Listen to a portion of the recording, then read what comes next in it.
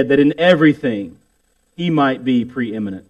For in Him all the fullness of God was pleased to dwell, and through Him to reconcile to Himself all things, whether on earth or in heaven, making peace by the blood of His cross. And you, who once were alienated and hostile in mind, doing evil deeds, He has now reconciled in His body of flesh by His death, in order to present you holy and blameless and above reproach before Him.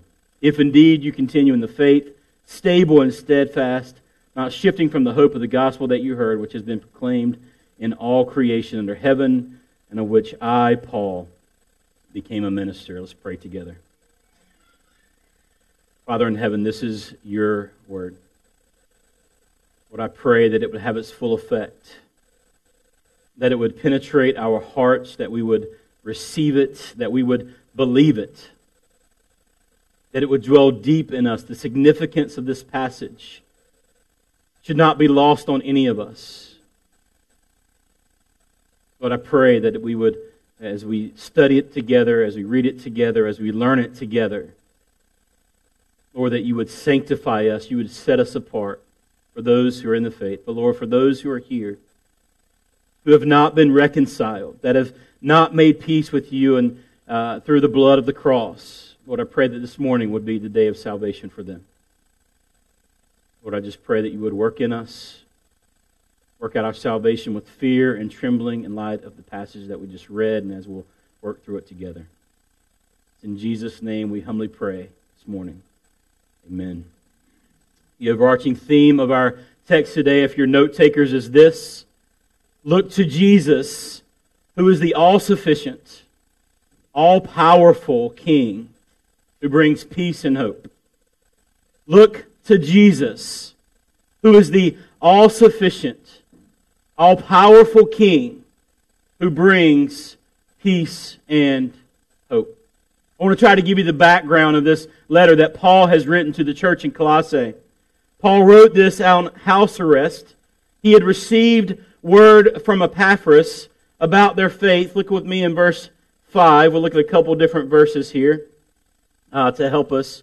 Verse 7. Me in verse 7. Just as you learned it from Epaphras, our beloved fellow servant, he is a faithful minister of Christ on your behalf, and has made known to us your love in the Spirit. So Paul wrote this book to the church of Colossae to encourage them in their faith, to encourage them in their walk with Christ because of the love that they have for not only God, but also for others. But there's a second reason that Paul wrote this letter.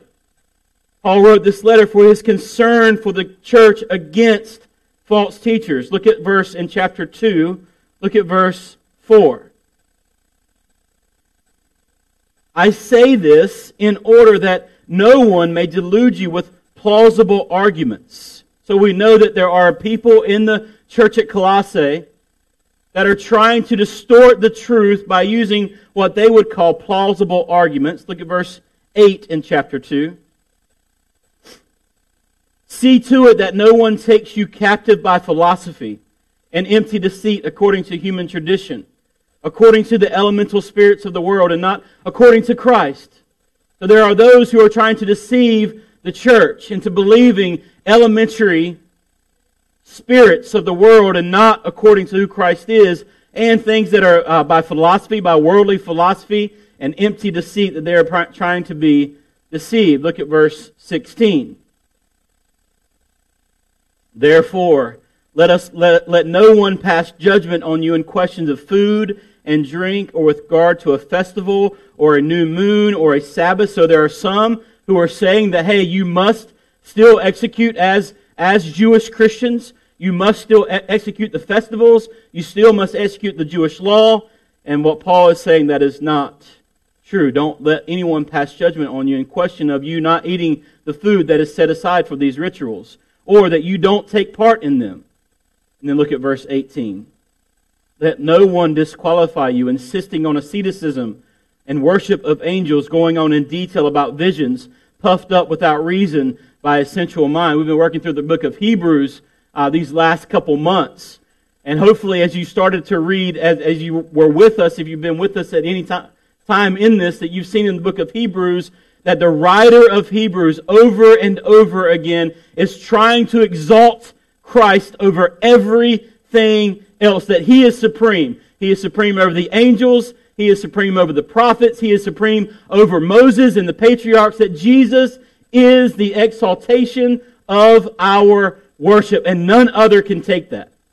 And so obviously in the church at Colossae, the same thing is beginning to happen in the church. Even though they're steadfast in their faith, even though they're walking in this, that there are some that are being deceived by false teachers. This is important. See, this was a concern for the early church, and guess what? Still a concern for us today. Right? Ask any professing Christian about the nature and personhood of Christ, and you'll all agree? The answer is no. The answer is that you would actually receive, if you just go on the streets and find professing Christians, and you ask them about the nature and the personhood of Christ, you will get a myriad of answers. Some will say that He's a good teacher.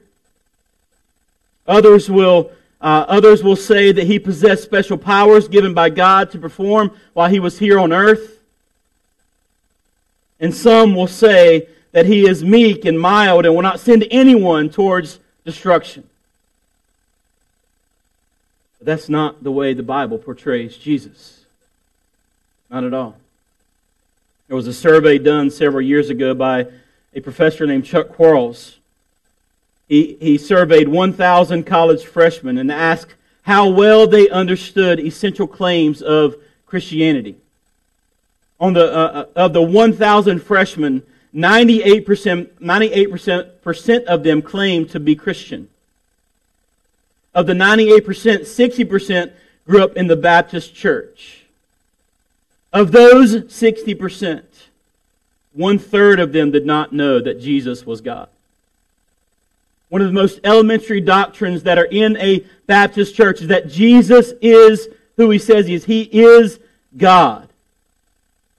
We ask the question, how can this be? Well, one is preachers not preaching the Word. That's first and foremost. In our churches, the gospel not being preached.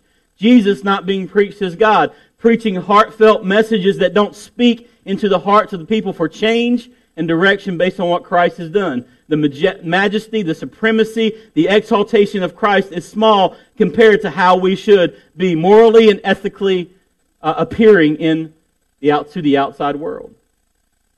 There's a change that is being sought after. Somewhere we have missed the essential doctrines of Christ. His deity as the second person of the Godhead, His incarnation, His atoning sacrifice, His all-sufficiency, His all-powerful nature, so forth and so on about who Christ is. Somewhere in the church we have missed it. It's not just the pastors though, it's the families. It's the fathers who are here and the mothers when the fathers are gone. That we should be steadfast in teaching our children these essential doctrines. We should be teaching each other these essential truths about who Christ is. So I want to take a moment as you look at me and as I have your attention. Youth and kids especially, I want you to look at me. I want you to know that Jesus Christ is God.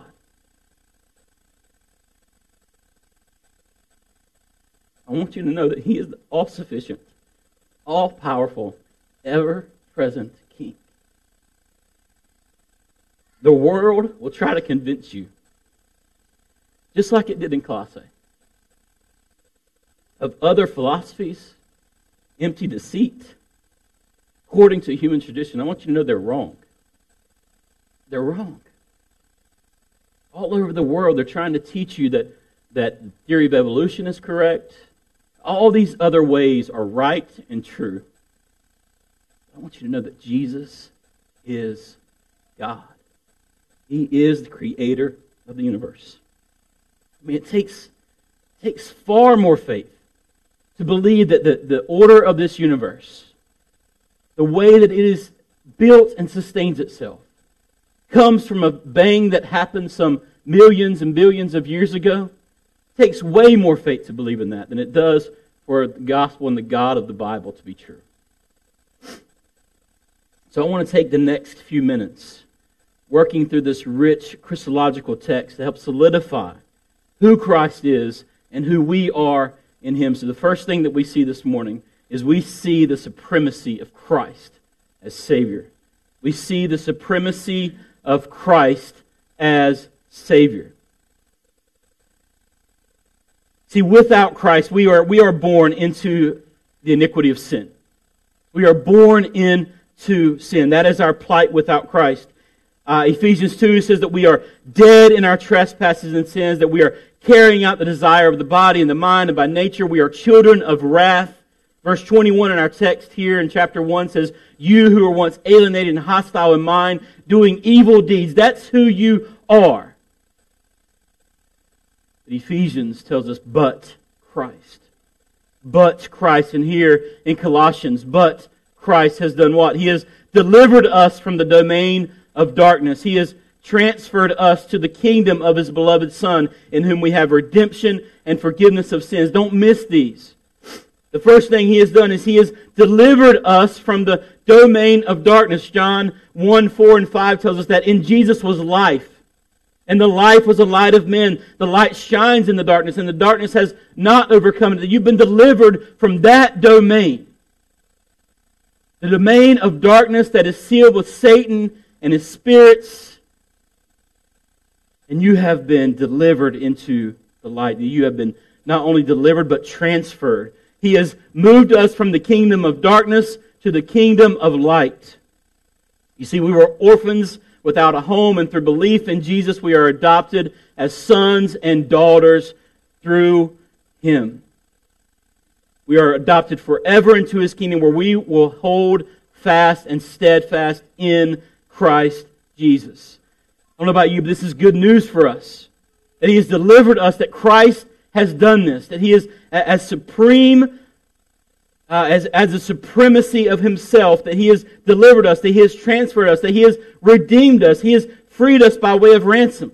Mark 10:45 says that Jesus came not to be served, but to serve and to give His life as a ransom for many. Jesus met the demands of God's law because we could never perfectly keep God's law. The fourth thing we see here is that He has forgiven our sins. So if redeem is to free us from the way of ransom, forgiveness is to cancel the debt. Not only does He pay the ransom, but He says, you don't owe anything back to me. He has freely canceled the debt. Christ has set us free. He has transferred us to a new kingdom. He has paid our ransom. He has canceled our debt of every sin that we have ever committed. Praise God. Praise God through Jesus Christ, our Savior, that we can be delivered, transferred, redeemed, and forgiven. People that are set apart, that used to be set apart from God, are now set apart for God. Don't let that fall on you. Don't let it fall away from you. Remember that we see the supremacy of Christ as Savior. As Savior. The second thing we see is we see the supremacy of Christ over creation. Look at verse 15 with me.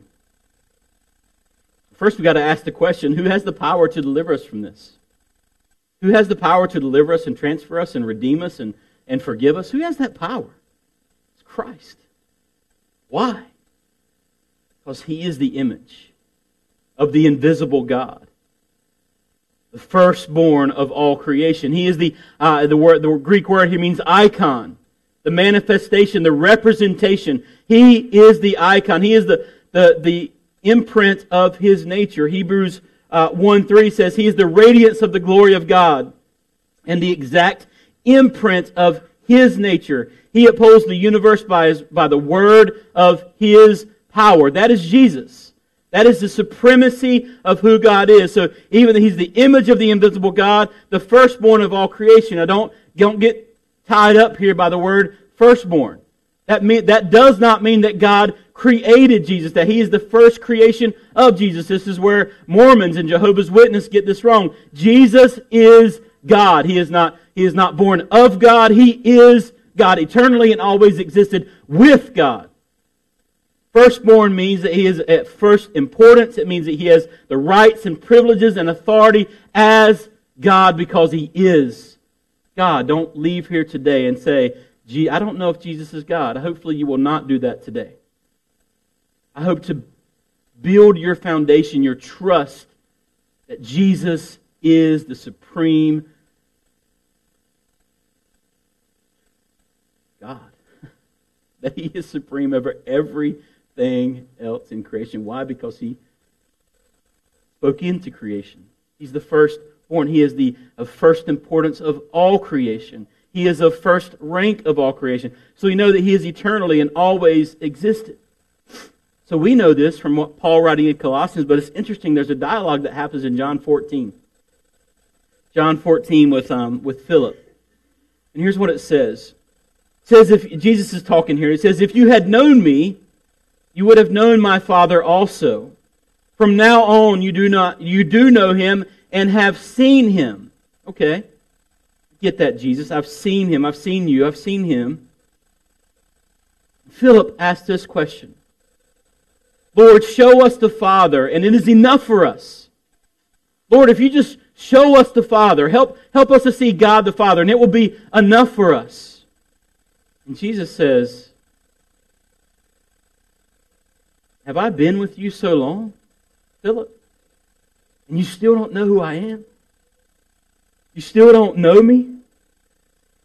Whoever has seen me has seen the Father. He says to Philip, how can you say, show us the Father? Do you not believe that I am in the Father and the Father is in me? The word that I say to you, I do not speak on my own authority, but the Father who dwells in me.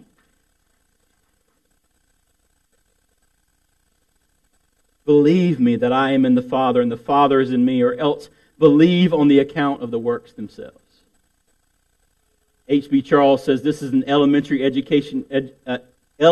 question on graduation day that Philip asked. Philip, you should know better. Guess what, Christian? We should know better. The Bible is replete that Jesus is God. He is God, that He's eternally and always existed. He is also the creator of all things. Look at verse 16. For by Him all things were created in heaven and on earth, visible and invisible, whether thrones or dominions or rulers and authorities. All things were created through Him and for Him. So He is the creator of all things. Everything that you see, every beautiful flower, every beautiful sunset, everything that you see, even the things that you can't see. Other dominions, other authorities, other thrones. Christ created all of it. And He created it for His glory. Not only were all things created through Him, but they were created for Him. Everything exists in Him, for Him, and through Him. Jesus is the agent through which they came into being, and the one whom they were made for. When it comes to creation, Jesus is the primary cause in that He planned it, the instrumental cause in which He produced it, and the final cause in that He did it for His own pleasure and glory. So He planned it, He produced it, and is the final cause of His own glory. Romans 11:36, for everything comes from Him and exists by His power and is intended for His glory. All glory to Him forever. Amen. Why does Christ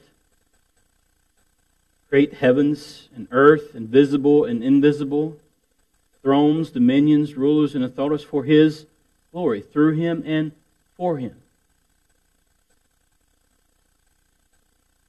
The last thing we see here is that He holds it all together. He holds it all together. Verse 17. He is before all things, eternally and always existed. And in Him all things hold together. This is important for us. As we live in a world, or live in a universe,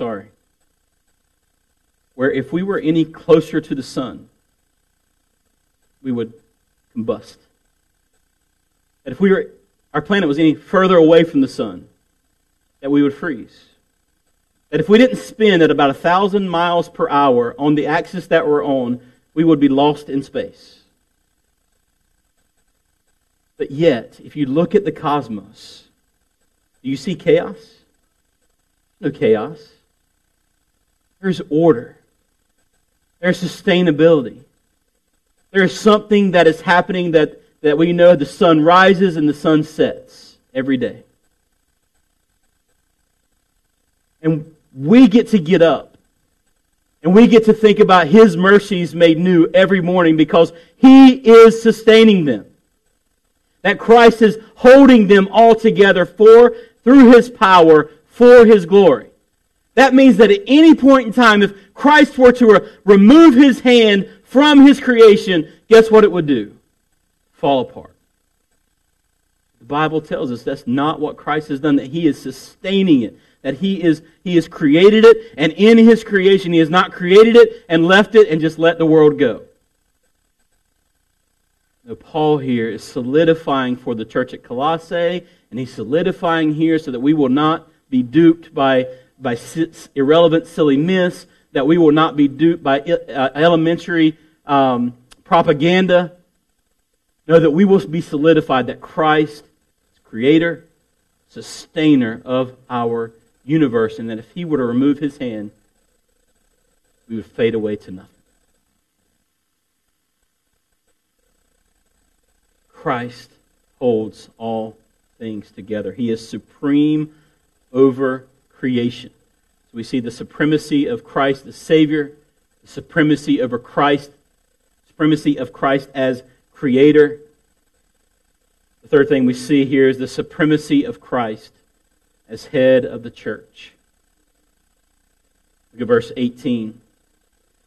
And He is the head of the body of the church. He is the beginning, the firstborn from the dead, that in everything He might be preeminent. That word preeminent means supreme. It means majestic, majesty, glory. Before all things.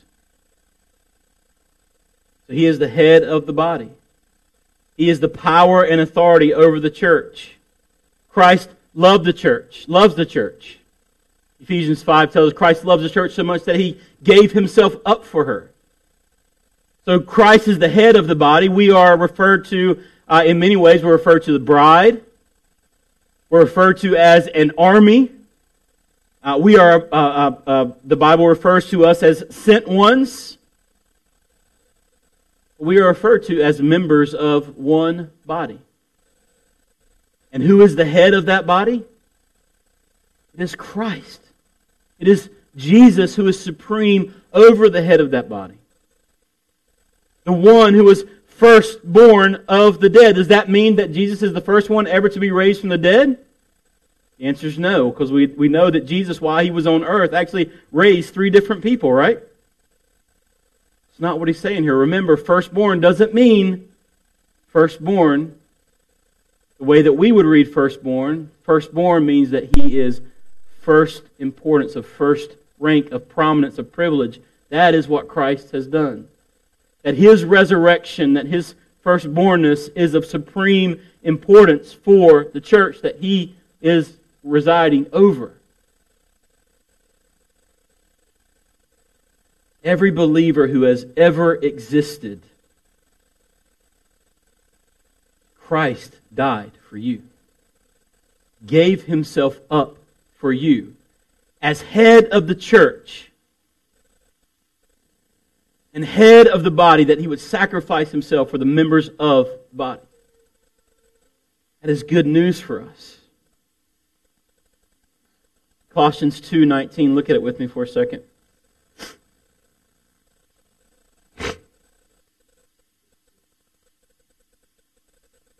Go back to 18 where we read earlier.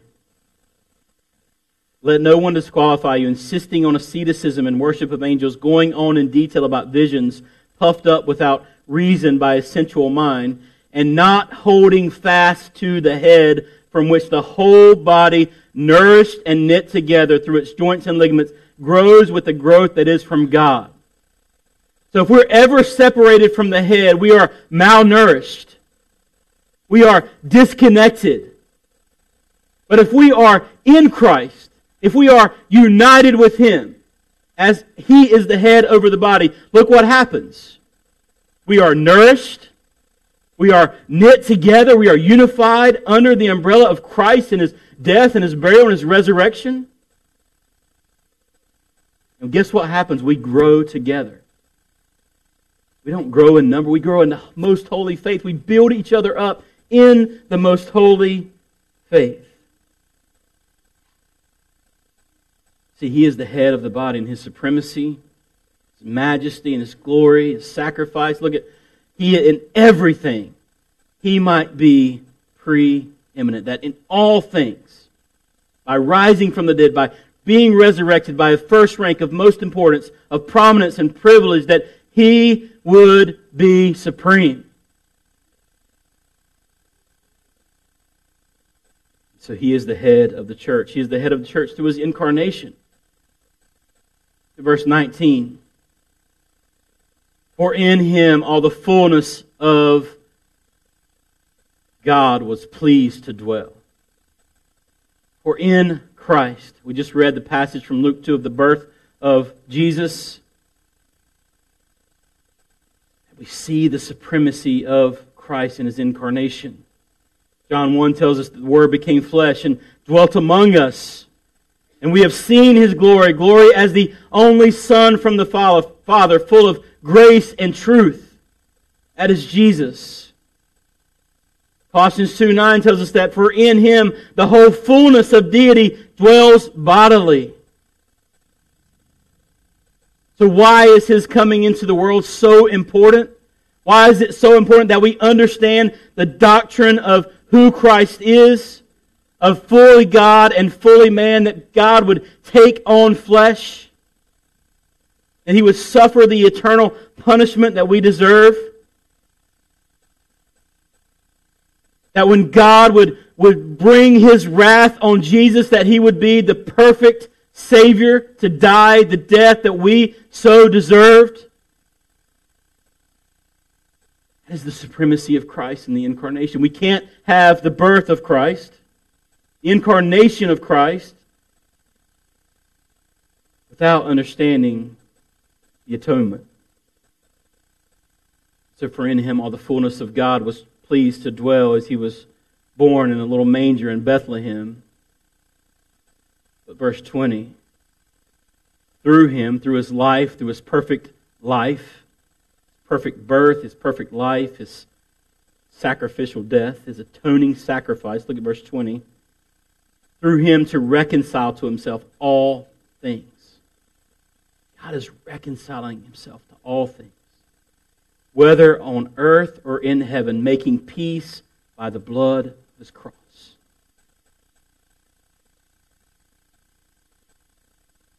We love to think about this time at Christmas. We love to think about the peacefulness of Christ, peace that He brings into the world and brought into the world. Even when after His resurrection, what's the first thing that Jesus says to His apostles when He appears to them? Peace be with you. Peace be with you. See the atonement, the sacrificial atonement here, that God reconciles people to Himself through Christ. Through the blood of His cross. Brings peace. I need for you to understand, in the beginning, God created the heavens and the earth, and it was perfect. It's perfect, sustainable. Not only that, He built man in His image. And He put Adam and Eve in His garden, gave them dominion over it, and He walked with them. And you can just picture this beautiful place, this Eden, this Garden of Eden, this beautiful, beautiful place where Adam and Eve were walking in the garden with God, with God in their presence. And you can imagine this as they greeted one another just with shalom. Peace be with you, shalom. And then there was tragedy. We get 2 chapters in and it's beautiful and it's peaceful. And then chapter 3 happens in Genesis. Where man sins against the holy God. God in His graciousness, God in His mercy and His steadfast love for His people that He's created, shows them mercy. He shows them mercy through the promised seed that would come through Abraham, through the line of David. We see all this corruption that happens in the Old Testament from Genesis 3 all the way through, but God's still doing something. He's still keeping His promise.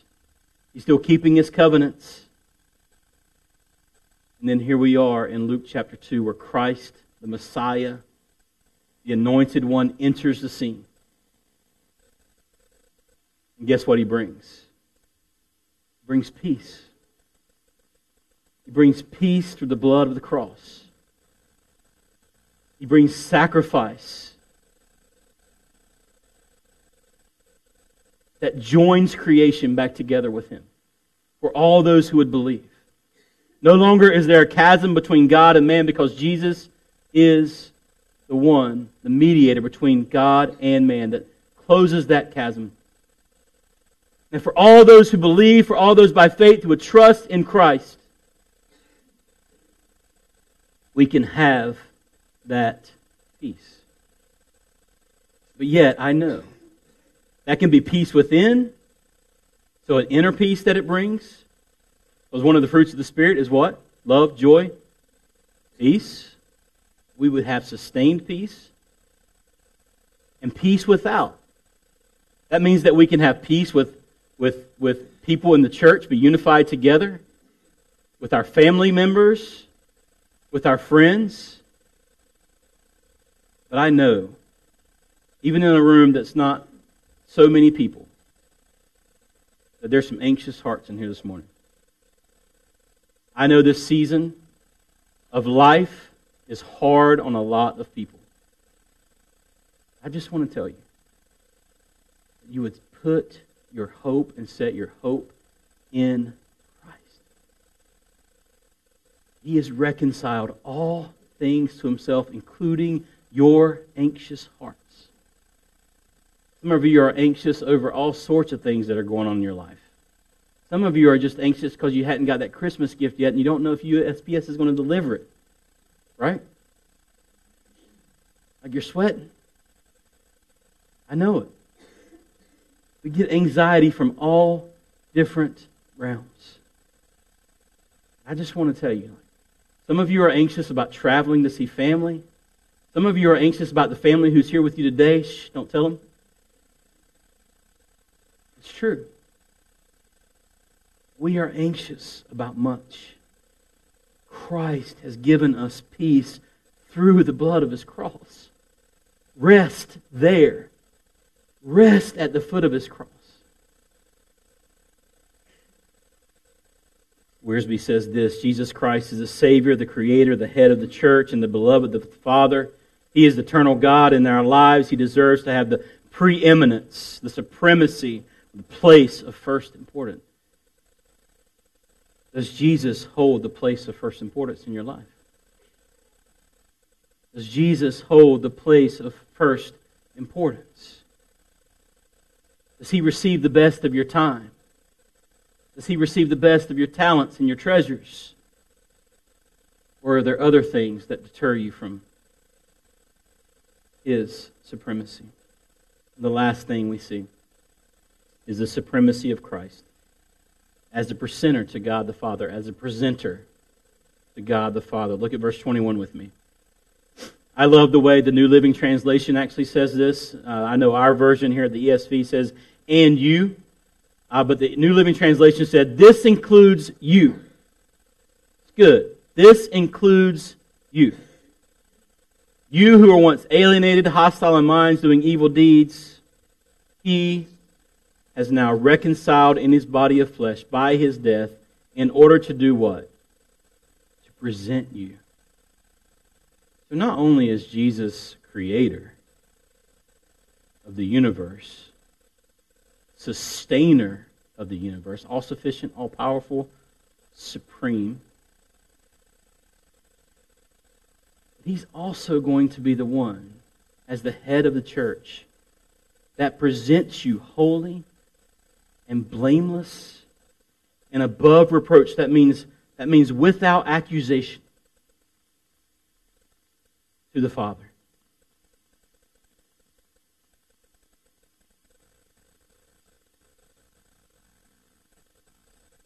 And if you continue in the faith, stable, steadfast, not shifting from the hope of the gospel that you heard, that Jesus is going to be the presenter. So as you consider the meaning of Christmas, it is essential for the Christian to understand that Jesus, who is fully God and fully man, took on the likeness of men, humbled Himself by following the will of the Father, even to the point of death, even death on a cross. That is our hope. The New City Catechism asks this question: what is our only hope in life and death? The answer is this: that we are not our own.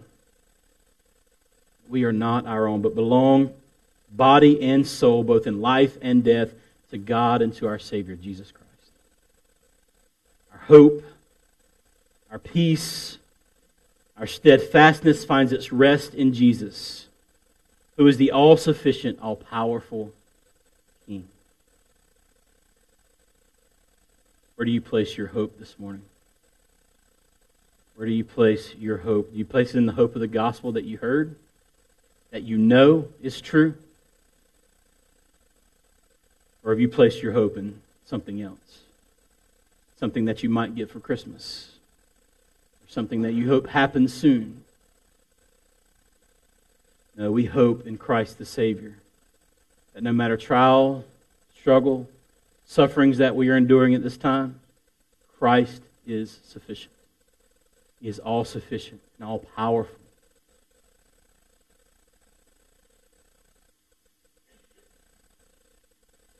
Thus might I hide my blushing face, while His dear cross appears, dissolve my heart in thankfulness, and melt my eyes to tears. But drops of grief can ne'er repay the debt of love I owe. Here, Lord, I give myself away. 'Tis all that I can do. At the cross, where I first saw the light, the burden of my heart rolled away. It was there by faith I received my sight. And now I am what? Happy all the day. Rest in Christ, hope in Christ, find peace in the all-sufficient supremacy of our Savior. Let's pray together.